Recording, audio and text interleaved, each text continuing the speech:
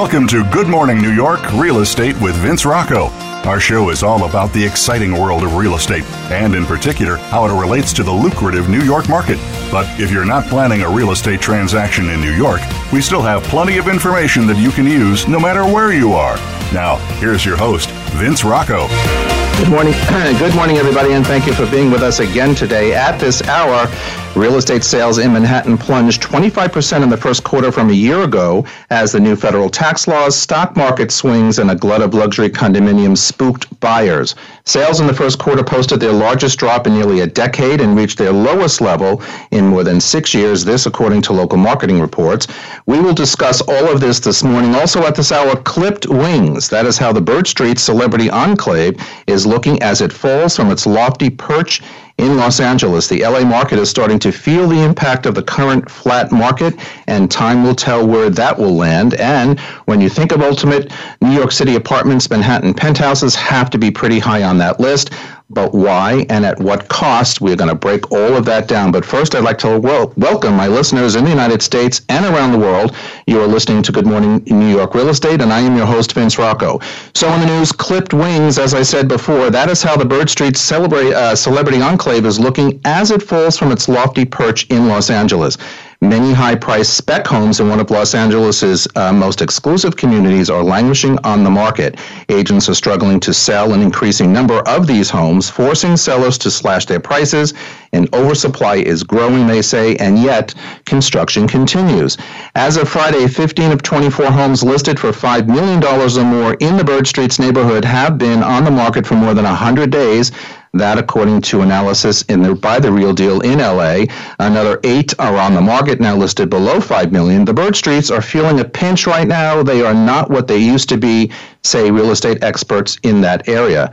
That's pretty interesting. Sluggish sales have some agents concerned that the neighborhood may be the first but not the last high-end enclave whose overpriced spec homes have mistimed the market.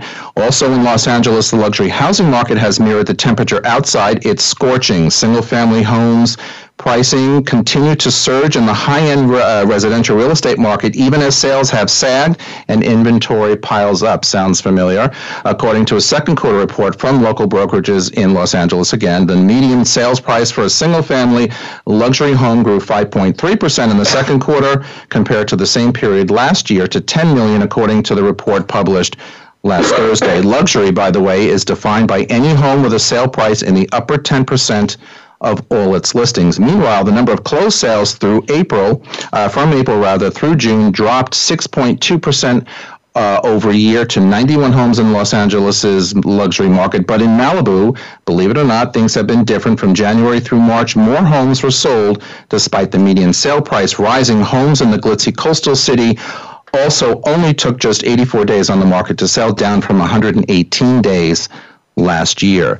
Meanwhile, back here in New York City, real estate sales in Manhattan plunged 25% in the first quarter from a year ago as the new federal tax law, stock market swings, and a glut of luxury condominiums spooked buyers. Sales in the first quarter posted their largest drop in nearly a decade and reached their lowest level in more than 6 years, according to our local marketing reports.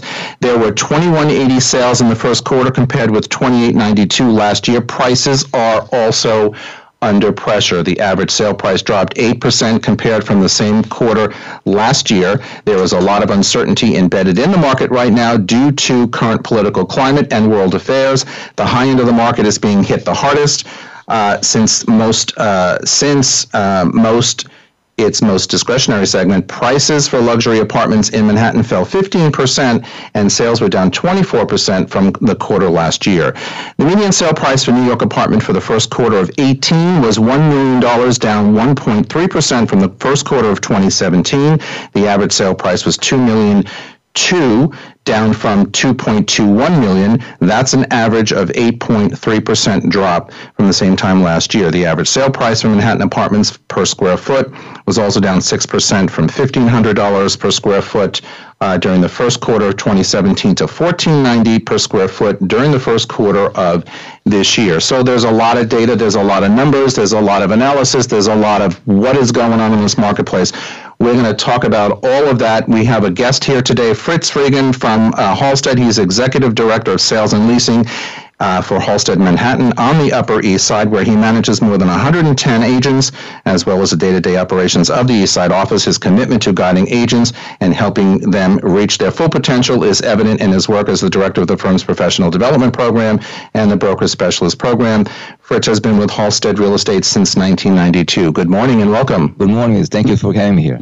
Absolutely. So I want to talk a little bit about what this market's all about, and you produce an open house report for Halstead, our company, but also for the industry, anybody who's interested in reading this. And I got to tell you something, guys out there listening, this is a very comprehensive report, very good analysis, and it has helped me discuss with my sellers, more importantly than buyers, but more, discuss with my sellers where we are in the market, what the attendance is like at open house, why we're where we are, et cetera, et cetera. So what I wanted you to explain to us this morning, Fritz, a little bit is, tell us a little bit about what this report is, how you come up with it, and who sees it, Sure. what's happening with it. It's an interesting story. I by accident saw an email from Itzi Garay, our manager for 99 Park Avenue, and she sent an email to the whole 499 Park Avenue office and said, guys, could you share what happened at the open houses this past weekend, so we can share some information. And over the years, I saw this question repeating itself over and over again, what's happening with open houses? Where's the traffic? Brokers would like to know.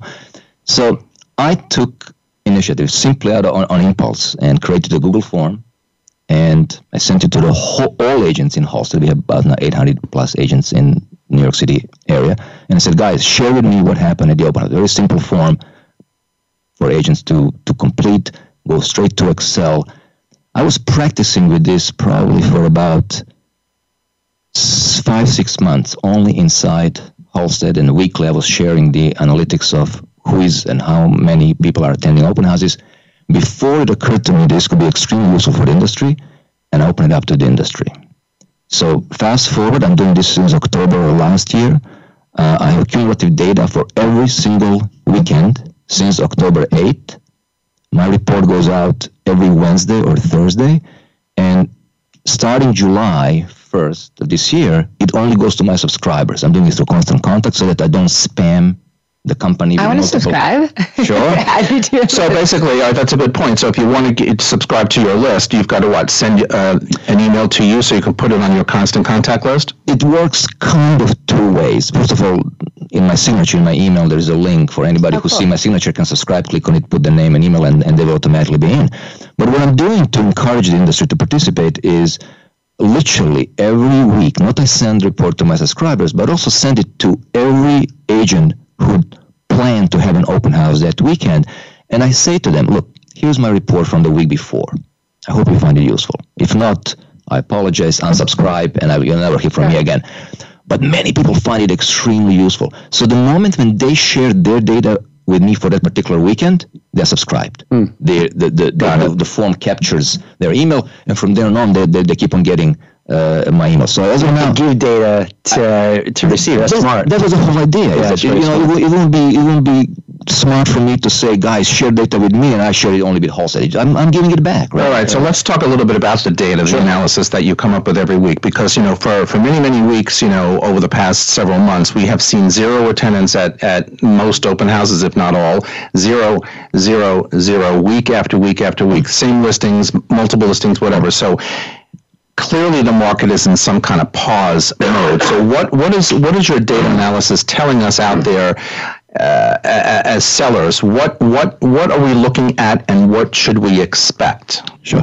So first of all, there are different markets here. We are talking about all the markets do not behave the same. And just to maybe a little bit downplay what you stated, I'm seeing when the market is slow, when the weekend is slow, you can almost without a fail to say that above 14% of open houses had zero attendance. So 40. 14%, about 14%. So, but that's significant, right? That's significant, correct. I've seen weekends where there were 22% of open houses, zero people coming. Yeah. When what we would consider in this market fast, you would see maybe 6, 7, 8% of all open houses with zero attendance. All others would have some. So to me, that's immediate, quick indicator how the rest of the numbers are going to be. But when I said what I see in my research, the different markets, for instance, let's say just the most basic comparison, Manhattan versus Brooklyn. Two different markets. Brooklyn's on fire. In the last, what I'm doing now, so almost 10 months, I think for most of the 10 months, average attendance in Brooklyn was over 6 people per open house. Average. Staggering number. Wow. Yeah. Manhattan, in the last couple of months, if you break 3, phenomenal. Between 2 and 3. It's like... This is such good information for some of my sellers. It's really kind of comforting to hear. Yeah, go ahead. No. So coming to Tracy's comment is that, in my emails, and it goes, my report only goes by emails out. No, there's not a way. There's no blog, there's no website, there's nothing else. I'm trying to engage the audience. I'm trying to engage hosted agents. I'm trying to engage competitors' agents, and asking them questions. How do you use this report? Why is it useful to you? Share some tricks from the open house. Serving food. Do you wait in the lobby? Do you wait up there? What do you do? Let's share some tricks from the industry. And what I found very fascinating early on is that some of the top brokers in Halstead came to me and say, the numbers are helping them to start really meaningful dialogue with the sellers. Absolutely. That they're not alone. That's it's not just an individual case. Right. Everybody else suffers. I would also venture to say that the ones that are not getting traffic are overpriced. A lot of times, sure. I don't think that it's just that nobody's coming out. I don't believe that. I know that that's not the case. And it's a perfect indicator that obviously the price is too high. But let me ask you something. It used to be a seasonal, in this town, it used to be a seasonal marketplace. And Anna, Con and I used to sit on the same lane in the Upper West Side office for Halstead for many years together. And, we would have conversations in the middle of the summer like, oh, this is not the right time to put a listing out. I told my seller we're going to wait until fall, or we're going to wait till here. This is not the right time, whatever. Today, every day, every week, every month is the right time to put a listing up. If I just put a listing on yesterday, I would have never done that years ago. I would have waited until after Labor Day. Absolutely. So again, what made you decide to do that, Anna? Because my listings are priced properly. I'm getting a huge amount of traffic. I have listings that I'm showing 5-6 times a day. That you just put on in this month? Well, not that one I put on yesterday, okay, so right. We'll see. I hope so. But I have other listings that have been on and are getting shown multiple times every single day if the price is correct. And even higher end listings, everybody says the higher end is dead. Labor Day I just had $1 million price drop on a listing in Tribeca. 3 people are threatening to put in offers. I've sent out 3 financial statements. And you for getting your seller to agree to $1 million price and I think that's why Fritz's data is so important. Say, listen, these listings, nobody's coming. It's not a dead market. I've lived through every market. I've been doing this a very long time. I've lived through the banking crisis in 2008. I've lived through 9/11. All of those markets were never dead. As today's market is not dead. If the price is right. It's always, we're on an island. All right, we have to take a break. We're going to come back and talk about that and much more. We are listening to Good Morning New York on the Voice America Variety Channel. We'll be right back. Don't go away.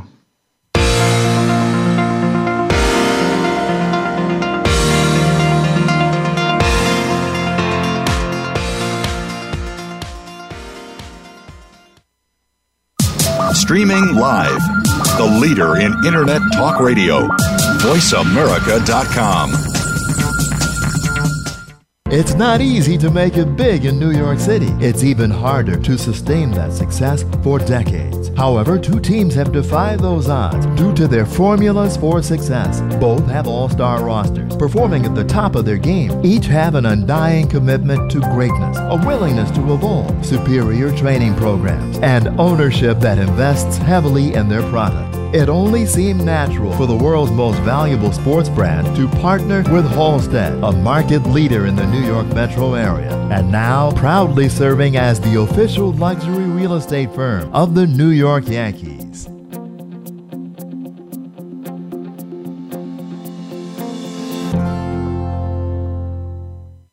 Have you become a member yet? Sign up now to become a member of Voice America. It's always free and easy. Plus, you get to take advantage of some great member benefits. Get unlimited access to millions of hours of on-demand content across all of our channels. Keep track of your favorite episodes, shows, and hosts in your own customizable library. Find out what shows you might be interested in based on your favorites. Plus, you get insider access with our newsletter. Membership gives you more. Sign up at voiceamerica.com and click register at the top right. The Internet's #1 talk station. #1 talk station. VoiceAmerica.com.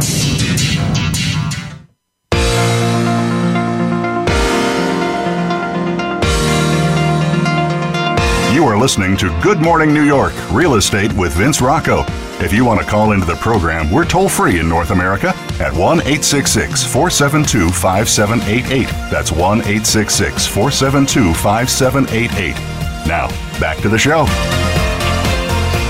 With Tracy Hammersley from Douglas Elliman, Phil Horrigan from Freely and LeaseBreak.com, Anna Kahn, my friend, who works at Halstead Real Estate and has been there for many, many years. And we're also talking to Fritz Regan from Halstead Executive Management. All right, so Fritz, you wanted to make a comment based on what Anna just said. Just to recap, Anna's point there before the break was that if listings, and I can't agree with you 1,000% more, if listings are priced correctly, and then that's a moving target these days, the traffic should increase, or people should be out there looking because, you know, especially in markets like this, everybody wants a deal, or everybody wants to feel like they're getting something, yet not feel like they're getting robbed. So you wanted to make a comment. Correct. I just want to totally support what Anna said about the sensitivity of the pricing and how it reflects itself through the open house analysis. Not to say that my report only shows zeros. My report shows, when I share my report with my subscribers, I share complete data set. I remove agents' names, I remove exact addresses and apartment numbers. But people who are looking at my report can click on the link and see, well, this is the data of everybody who submitted data for the public. So you can see the traffic. And it lists the most visited open house. I would have 33 or 23. So there are open houses with 10, 11, 15, 20, 30 visitors. But the point that I'm trying to make is this. We need to, in the industry, kind of ask ourselves, what really open houses represent? Who is coming to those open houses? And here is the kind of the... What is the meaning of life? It's a very deep question. In a sense. And the idea is this. I've been sharing this in my agency and my sales meetings. To come to an open house in New York City doesn't require big investment by anybody. Sure. The broker or the direct buyer. They open up in the morning papers. Oh, let's check the furniture of how New Yorkers live and see if we can come. So now no more looking at the paper, Fritz. We're looking at the internet now. Yes. Fine, you got online for the open house. There are a lot of looky-loos. So you show up there. There are a lot of people who are actually maybe not in the market. Right. So to connect to Anna's statement is this. What I'm recommending to agents, pay attention not only to how many people are showing up at the open houses, but how much are you showing in between the open houses? How many people are making appointments Monday to Friday? So if those things are strong, you are perfectly well positioned in price and you will get an offer soon. If your traffic is zero or somewhat good at the open house, but nothing Monday to Friday, you have, in my opinion, pricing problem. And also, who wants those two? Why would you even hold an open house if you have zero people coming? The agents, these are the agents that are crying that this market. There are plenty of deals getting done. There's volume, and you talked about the price down, but the volume is 16%. So all that down. So all that means is that less expensive listings closed. Our market, there's doom and gloom. So these brokers who are sitting in these open houses, baking cookies. We're not bakers. We're not Martha Stewart here. We're here to sell real estate. Why would you even continue to hold open houses? You have to talk to your seller and say, you know what, if we don't lower the price, I'm not sitting there baking cookies and having nobody come and, looking at my phone for an hour and a half. Overeating the cookies. The point is that we need to take a harder line with our sellers, of course, in our gracious way, but we need to make sure that they understand what this marketplace is all about today. Because I have to tell you something, there are still many sellers out there, and we talked about one a little while ago off air, of mine, I'm representing the buyer, but the seller's just out of touch, and there's nothing that we can do to make that change. We might have to tell them maybe it's time for you to rent. Maybe this is not the time for you to sell. The people who are selling now are the people that have to sell, and they are selling at the market price, which, if we look at the history and how much the market has gone up in 5 years, is still the best place that one could have kept their money over these years. Absolutely. And still the best place to buy. And the story to tell right now, and I'm going out and telling everybody this is a time to buy. And I have buyers coming out in droves and making deals. I'm making many, many deals. Mazel tov. Congratulations. Thank you. Mazel tov. Thank you. So again, just to comment just a little bit on this, I do still encourage agents to do open house. It does present a certain amount of at least perception to the owners that we are doing great deal to bring people in. But here's the one of the interesting point from my statistics. I analyze traffic at the first open house versus other open houses. Correct. It's amazing. The premium in traffic from the first open house to subsequent is between 250 to 350%. Wow. Amazing. So to Anna's point, if you're priced correctly at your first open house, if you're priced correctly, you will have traffic that will generate an offer. Offers will be coming in because of the sheer volume of people who are seeing each other. I just wanted to follow up on that, what Frisch just said. So that's so critical because I think the right way to price something is you should be pricing it for that educated buyer. That's who you should be pricing it for. Waiting for something new. Right. The reason why the traffic falls off so much between the first and the second is because those educated buyers who maybe lost out on a few other places or who have been looking for a while, they see it and they move on, and you're just sitting there in the wind when you're getting no one at your second open house.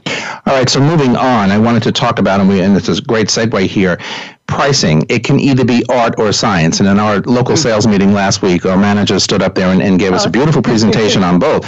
Listen, so, my question is, what is it? Is it art or is it science? I like what you just said, Phil. You got a price for the educated buyer, but not every seller is there. And not every seller is in agreement that we need to price it where it should be. They still want that little bit of a premium, right? Yeah, I love that question, by the way, art or science for pricing, because it's literally both. Well, no, it's literally both. I think brokers make a mistake when they think it's too much on the science aspect. Right. Like I've seen brokers lose out because either their apartment's sitting on the market for a long time because they just crunch the spreadsheet, see what something sold in the building a month ago, or do a few price per square foot to put it on the market. No, that's not the way to do it. And then I've seen brokers miss out on the other way as well, where they just kind of put their finger in the wind, get a sense of what's going on, and they just, so you have to do both. You have to do both. We don't always get it right, unfortunately. We try. That's right. Well, that's the art part. Correct. Is that it's not a science, but I think that with comparables and in today's market, you have to look at what is in contract. Forget about what closed in the last 6 months, because those deals were struck a year ago. That was a completely different market. Well, that's what I was going to say. I raised my hand at that meeting and said it's a science, because I'm thinking, in my old head, we used to look at comps, and we used to look at all the comparables, what's in contract, what's going on in the building, what's going on in the building, what's going on in the 3 or 4 or 5 block radius. And in the past, you were able to get very valid data. So after I realized, okay, so this is not really science anymore, because as you just said, Anna, you have to really look today at what's in contract, if you can get from the other agents what the contract number is, because P.S. I'm sorry, Vince, just interrupt for a second. I always tell if I can. So do I. You know what? I'm going to come to you, so I want to tell you. When was the last time a seller said to you, do not share this information? Never. So when I call a broker, and this happens every day, my seller said I should not share this number. BS. Such BS. And you know what? That's the value of a broker. And like Fritz's report, which is industry-wide, we're all from different companies here. We have to work together. That is our value. If you're a good broker, you understand that. So I agree with that. And I have the same issue sometimes when I call to get numbers and you don't. But anyway, looking at numbers in contract or that recently closed, you know that's more today's numbers than something that went into contract 5, 6, 7 months ago, whatever, new developments especially. So, those are the places where you need to look. So where does the art come in here? I mean, is there any art to pricing at all? That's a good question. I agree with Phil, is that it's between science and art. And I'm teaching pricing at Halsey's training program. And the reason why it's also art and use of gut and experience and perception is it's very imprecise science. If you send 5 of us here or 10 best trained brokers to price single apartment, they're going to come back with 5 or 10 prices. So it's clearly indication that the exact pricing is just impossible. We have to train agents to see what they are currently competing with, not just what closed, but what are you competing with? Because the buyer today is coming only if there is a perception of value. If they see perception of value from the original description, from the pictures, from comparing it to everything else, they will come and they will feel compelled they're getting fair value for it. I honestly believe that if good brokers do everything that they're supposed to do in terms of bringing maximum market exposure, absolutely top marketing tools, great photography, video, description, it's practically impossible to underprice the property.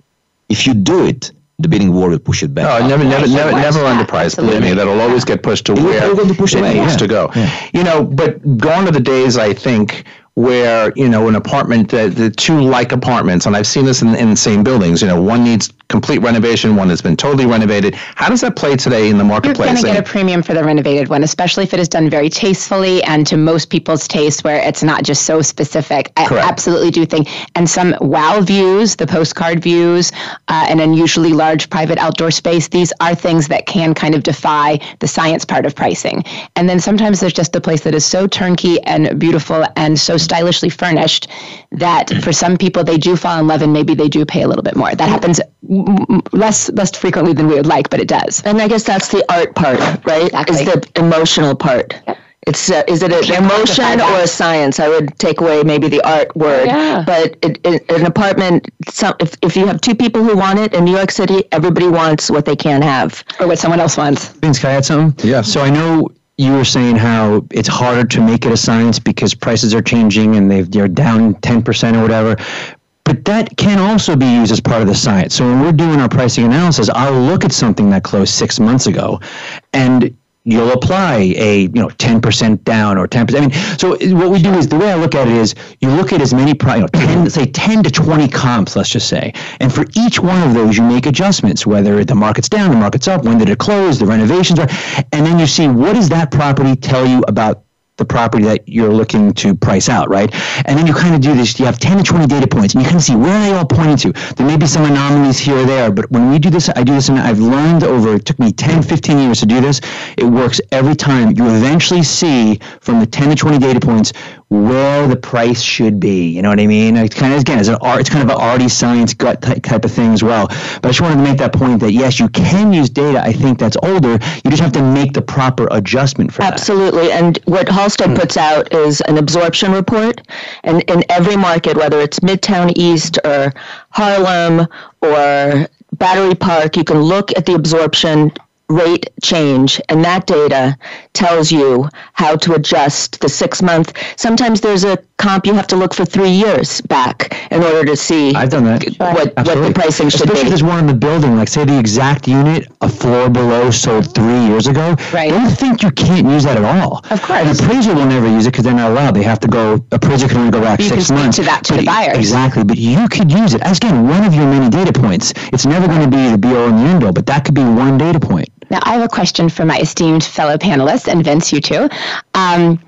I personally will not take a listing that I know is grossly overpriced. I don't need to get the buyers from that. I don't need to waste my time. I'm busy enough, thank God. There are some, though, instances, and I put this out to you guys, because, yes, we can come down to, we've all been doing this for long enough. We have a good sense. We can kind of properly balance the art and the science part of it. But what if a seller has calculated for themselves, because we're at this very fun time where buyers want to pay a little bit less than perhaps the market, and sellers still expect a little bit more than the market, so it's not the perfect storm that we like so much.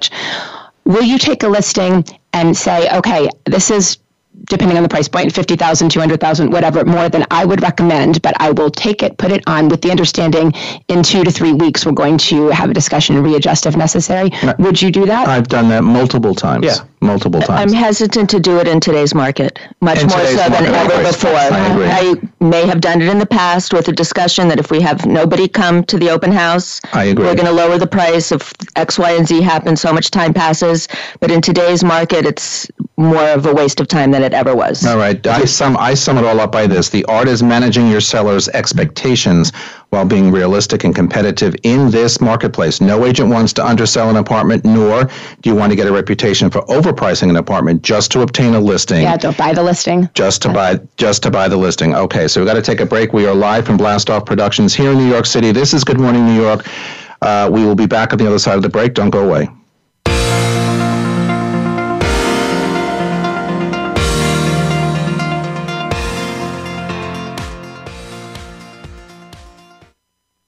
Stimulating talk. It gets those synapses in the brain firing really fast. All the time. The #1 internet talk station where your opinion counts. VoiceAmerica.com. American Heroes Network is a program for and about our American veteran heroes and their families. Join host Gary Ray as he shows what is being done to help our veterans and showcase the companies and organizations that are helping our veterans and their families rebuild their lives. Listen for American Heroes Network, live and powered by the Voice America Variety Channel, every Tuesday at 11 a.m. Eastern Time, 8 a.m. Pacific Time. Streaming live, the leader in Internet Talk Radio, VoiceAmerica.com.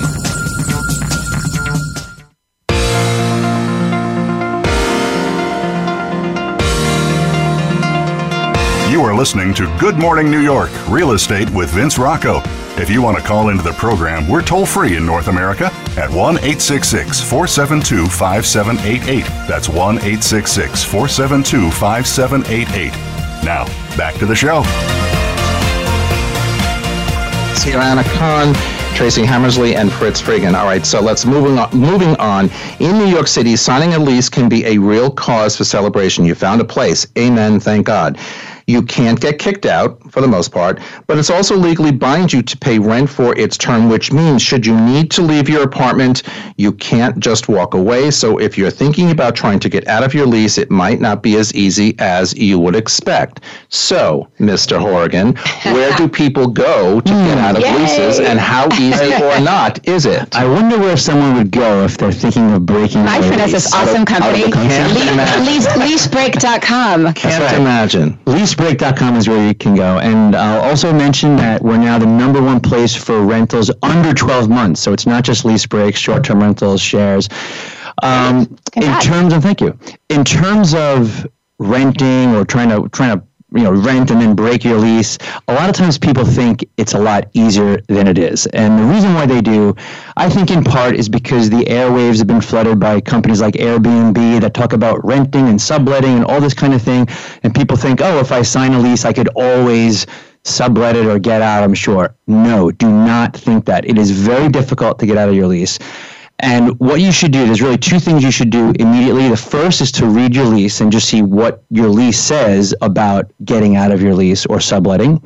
And then the second is to get in touch with your landlord. You don't think that you can do this without getting in touch with your landlord. You're signing a contract. A lease is a contract with another party, in this case, the landlord. And if you want to try to get out of your lease, you should work with your landlord. And every landlord, I wouldn't say every, but most landlords in the city have some kind of rules or regulations or how they deal with this, because they're asked the question a lot during the year. And all of them handle it differently, but you should work with them. And usually, if you could find a qualified person to take over the lease, the landlord will allow it. And that's where leasebreak.com comes in. We come in at that point. Once you have your landlord's approval, then the burden usually is on the tenant to find a replacement, and so we'll help you market the apartment. How successful, what do you think the percentage, what do you see the percentage of successful lease breaks in your day or week? I mean, a lot of people panic initially when they don't really necessarily understand where they can go or where they can go to get help to break a lease. So what is the success rate, and what is the percentage of people really breaking these leases and moving on? I know you'll hate this answer, but it so depends, and there's no one percentage that I can give. A lot of times people try to break their lease when they have 1 or 2 months left. And a lot of times what happens is it just kind of works itself out. Right. And as brokers, we probably see hopefully this because they're purchasing an apartment here in New York with one of us, right? Exactly. Amen. The person that has, like, say, 16 and a half months left on a 2-year lease, it's so difficult. I mean, these are the leases that even on lease break will sometimes languish because look, you're looking for someone to sign a 16 and a half month lease when there's thousands of leases that are just 12 months. And so what are the chances you're going to find someone for a 16 and a half month lease that's like the perfect, everything else is perfect? There is a lid for every pot in New York City. Well, you never know, but right? So it does happen. And I think the best chances are on a website like leasebreak.com, but still it's avoiding a broker. Right. So it's hard to say, Vince. A lot of times I get these emails all the time too, where someone's like, hey, I want to break a lease. And I'll say, yeah, post it on our website if you have your landlord's approval. And then they'll come back to me like a week later. Oh, I got out of it. My landlord said, with 1 month penalty, I'm out scot-free, So it just really depends. I would say it seems like most people could work something out, but it just depends. I just want to add a comment, what I'm experiencing in managing my agents, and maybe it's useful for the audience here, is that the terminology that's being used is very different. People are using sublet and lease assignment or lease break in a kind of interchanging concepts. And people need to know that for the real estate point of view, people, is that sublet is the concept where the primary leaseholder intends to come back. When somebody wants to break the lease, sublet is not truly an option. It could be done, but it's truly not what we're talking about. You're talking about either lease assignment or a pure lease break. Yeah, because in some cases, because in some cases, landlords do not allow subleasing. If you need to go, you need to go. You can't, have or somebody if it's come me in. and I'm having to quote unquote sublet to someone I don't know, I'm still legally on the hook per the lease, and I want to be out of it. I would rather break it, assign it to someone new. I want to ask Phil, is there something in New York State law about subletting that? So there is something in New York State law that says something like this. The law goes something like this. If, as a tenant, you want to sublet your apartment, the landlord can't unreasonably withhold their consent of a qualified applicant. Now, in practice, do not take that to mean that you could easily sublet your apartment, because if you really think about that, first of all, how do you define reasonable, unreasonable? The landlord has a lot of sway there. Sure. They could say, subjective. sorry, we don't like your credit report. Sorry, we don't like it. The other thing is there's timing issues. So if you go by the letter of the law, the landlord has, I don't know the exact amount of time, but let's say 30 days. Well, it's 30 days, but I think there's certain steps, like they might have 10 to 14 days to respond to the first request. And then there's all these steps. And again, like if you're looking to break your lease, you just can't wait 30 days or 10 days or 15 days. On the stabilized leases particularly, there are two numbers that you need to remember, 30 days and 30 days. So the tenant has to give 30 days notice of intent to sublet. In writing, right? In writing, and once they found a tenant replacement or a subletter, landlord has 30 days to respond on this reasonable or unreasonable approval. These are the two major dates. I mean, and it's such a crazy game in New York City on this. Look, you have a stabilized apartment that's underpriced, and you want to break the lease, landlord will pay you to go. Right. You want to sublet an apartment and come back, and the law says you can only charge 10% more on a stabilized apartments for the furniture. They will give you a hard time. They don't want you to make money on their apartments. On non-stabilized leases, typically anything goes. I remember a landlord in New York City, won't name the names, but our customer wanted to sublet it. It was non-stabilized in a major building on Fifth Avenue, rental building, and the landlord say you cannot sublet. The moment when the lawyer picked up the phone to speak to the company, all the barriers down. They were charging $2,000 or $3,000 above what they were paying because there was no restrictions on non-stabilized sublets. You can charge whatever the market is. So doesn't the tenant, if it's a condominium, sign paperwork that they're the only ones that are going to live there? Because in New York, we also have the lease, but we also have the condo approval. If it's a condo building, and in very rare cases, co-ops that are sublet. I'm glad you mentioned that. Lease, so what I was just talking about is not condos and not co-ops. Condos and co-ops, strictly rental buildings. And I think it's even a whole another program. I think it might even be like buildings of 4 units or more, or 5 units or more. There's some specific thing in the code, Fritz, you may know. But anyway, for condos and co-ops, that's not the case. Generally, I mean, I've seen lawyers say that if you're in a condo and you're a tenant and you're looking to break your lease, you're kind of out of luck. Like you signed a lease for 12 months. Now, look, usually these owners are going to work with the tenant because they don't want someone in the apartment that's dying to get out. And sometimes the broker could help them get a higher rent anyway. Or I just did that, Or they can get the lease. I'll say another advantage of breaking the lease from the landlord's perspective is often they can get the lease to end in the summer, which is when they want to. So if your lease ends in the winter and you're looking to break your lease in the summer, a lot of times the landlord would say, great, thank you. We'd love to help you, because the landlord ideally wants to have the lease end when the renter traffic is much greater, which it is in the summer, and they can get higher prices usually. All right, let's move on. Back to sales. The federal tax overhaul appears to be affecting New York real estate already. Namely, New Yorkers aren't buying. The past 3 months marked Manhattan's lowest sales quarter total in more than 6 years, as we said at the top of the show, as well as the largest annual decline in 9 years, according to newly released market reports for the first quarter. One of the reasons buyers are hesitant today in this marketplace is because of the recent federal tax reform. changes from the administration in Washington. So when you are talking to buyers today who express these issues or concerns, how do you make buyers understand that it's not the end of the purchasing world, guys? I mean, it's just, one of those things. If you can be a little more creative with your accountant and with your financial people, it still can happen, and it should still happen. Any comments with buyers? I don't think we'll know the ramifications of this new code until we file tax in 2019. Mm-hmm. Right. So it's like having a building going up in front of your window and you're trying to sell an apartment that has construction outside. It's an unknown, and that's what's freaking people out. Once the building is built, then it's much easier because you have the known. You're correct, Anna. But in the meantime, Anna, as you said earlier in the program, it is a very good time to buy. It is the right time to buy for so many other reasons. Prices have come down. Prices will come down with smart negotiations and working with smart agents. Interest rates are still very, very historically low. Historically low, correct. But this really is a marketplace to buy. I mean, it's really easy for us to say, but when you peel back, that envelope, I mean, it really makes the most sense. So if something like tax reform is going to be in the way, I suggest that you get them to sit down with their accountants and work up the numbers. Yes, it's an unknown until probably tax season 2019. However, working with the right people, you can sort of get an idea of where you may fall from a tax perspective.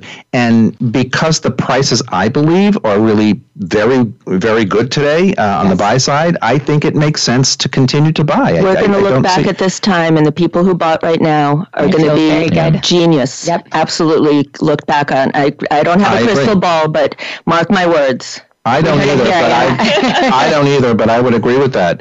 Any other comments on the tax reform? I mean, do you hear people come and say, "Oh my God, what's?" I don't hear my agents telling me that this particular buyer decided not to buy specifically because of the tax reform. But I mean, let's look at analytically. No longer art, right? Science. Back to science. I don't know what this is. Is there a question that certain segment of population will be discouraged to buy because now they have less deductions? $750,000 is a max. Correct. Real estate tax is $10,000 and stuff like that. Well, 10,000, that's a big hit. That's a big hit, guaranteed. But the basic answer is in the long term, this is going to pay itself off. Yes. This is going to, you won't even look at this. If you're going to buy and sell in 2 years, 3 years, you're going to lose money.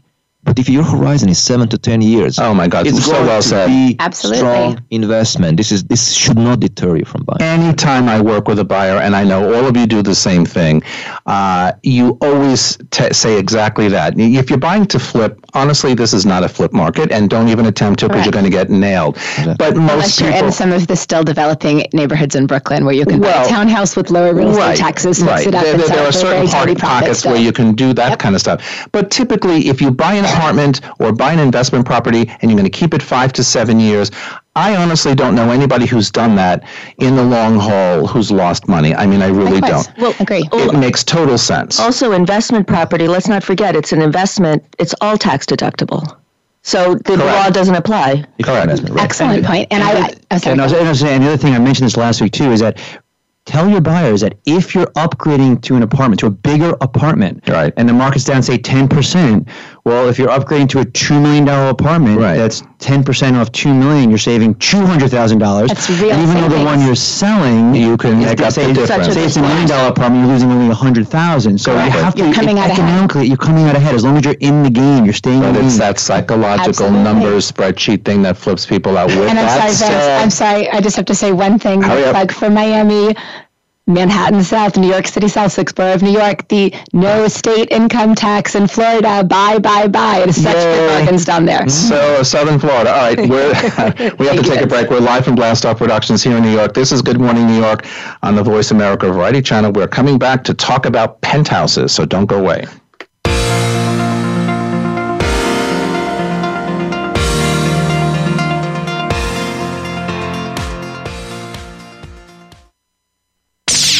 The Internet's #1 talk station. #1 talk station. VoiceAmerica.com. It's not easy to make it big in New York City. It's even harder to sustain that success for decades. However, two teams have defied those odds due to their formulas for success. Both have all-star rosters, performing at the top of their game. Each have an undying commitment to greatness, a willingness to evolve, superior training programs, and ownership that invests heavily in their product. It only seemed natural for the world's most valuable sports brand to partner with Halstead, a market leader in the New York metro area, and now proudly serving as the official luxury real estate firm of the New York Yankees.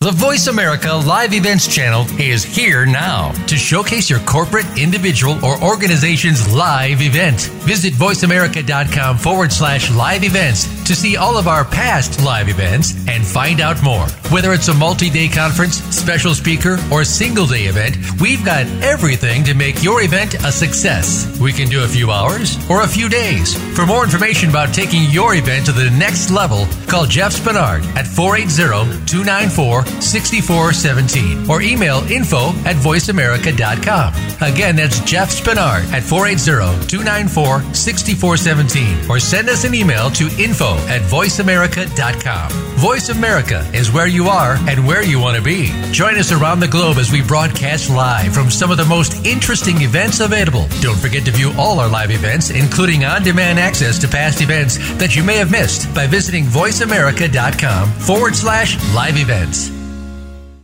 Stimulating talk Gets those synapses in the brain firing really fast. all the time. The #1 internet talk station where your opinion counts. VoiceAmerica.com.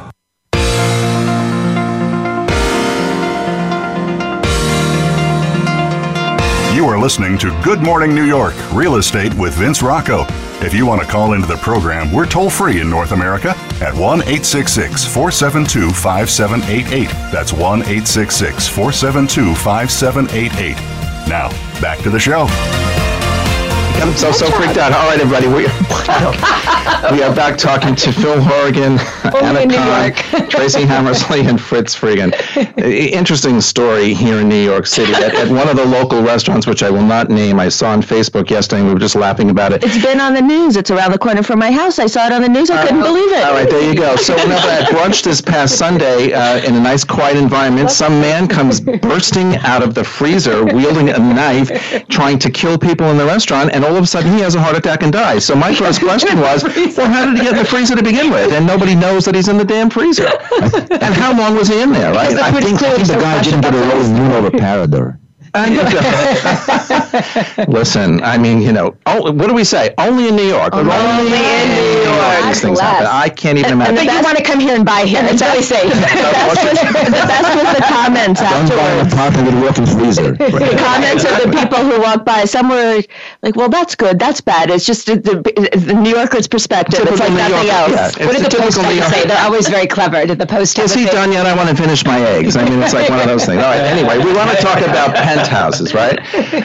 When you think of the ultimate New York City apartment anywhere in the world, what do you think about in Manhattan? You think about a penthouse, right? Everybody loves a penthouse. They're pretty, they're high up in the building, they've got beautiful outdoor space, beautiful, beautiful views.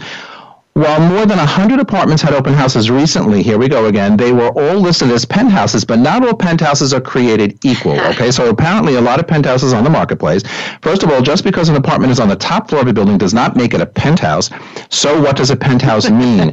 The designation has been stretched in recent years by developers who use staggered roofs and setbacks at the top of their building to create multiple penthouses. So when I see five penthouses... 8, penthouse 9, penthouse 10. Correct. That to me is not a penthouse, but that's my opinion. Meaning you can technically live in a penthouse and still not really be on the top floor of a building. Okay, so question is, what is a penthouse for those out there outside of New York City who don't understand this phenomenon here in town?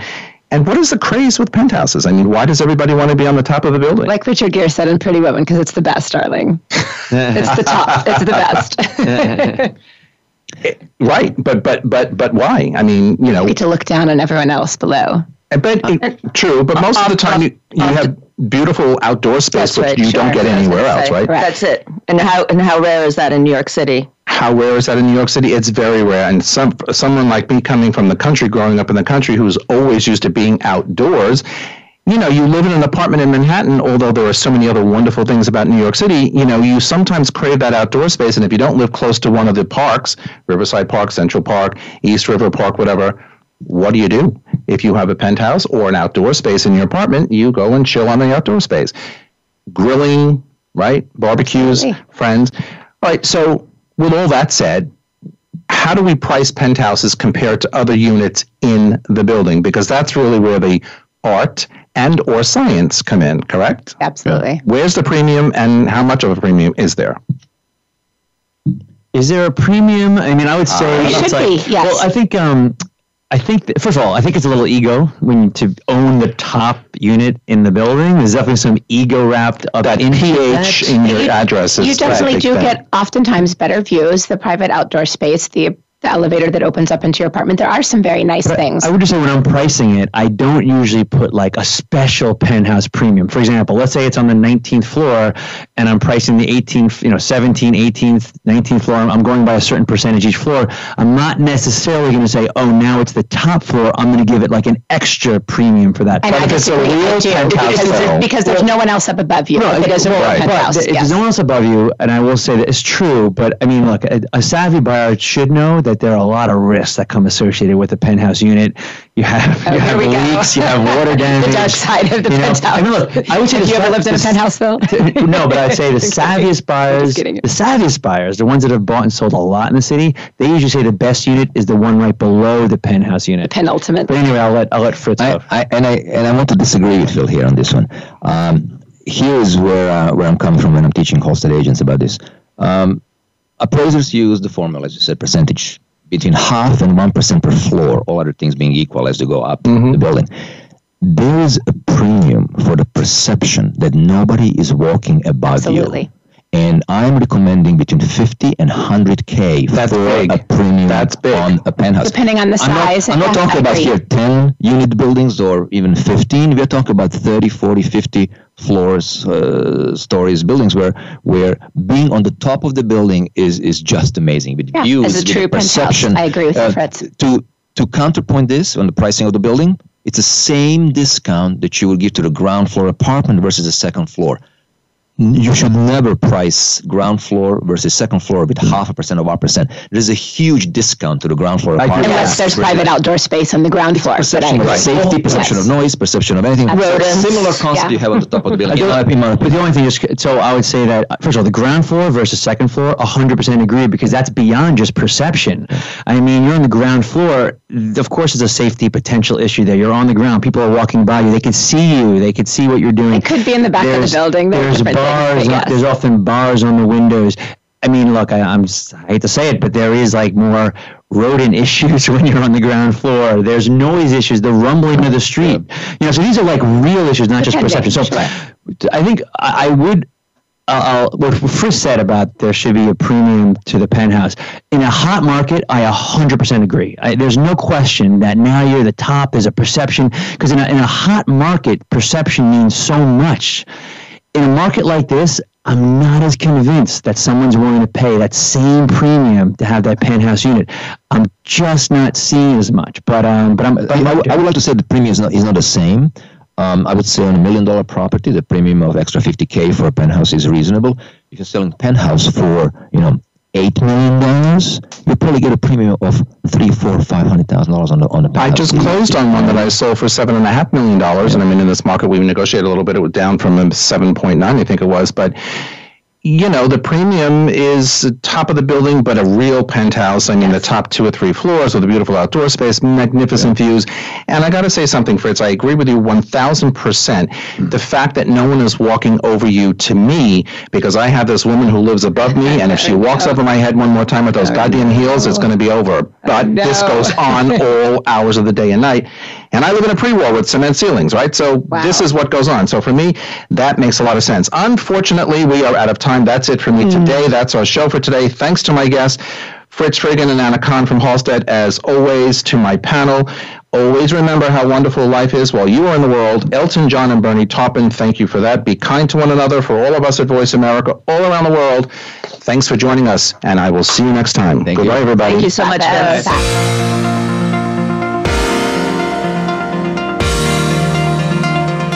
Thanks for tuning in this week.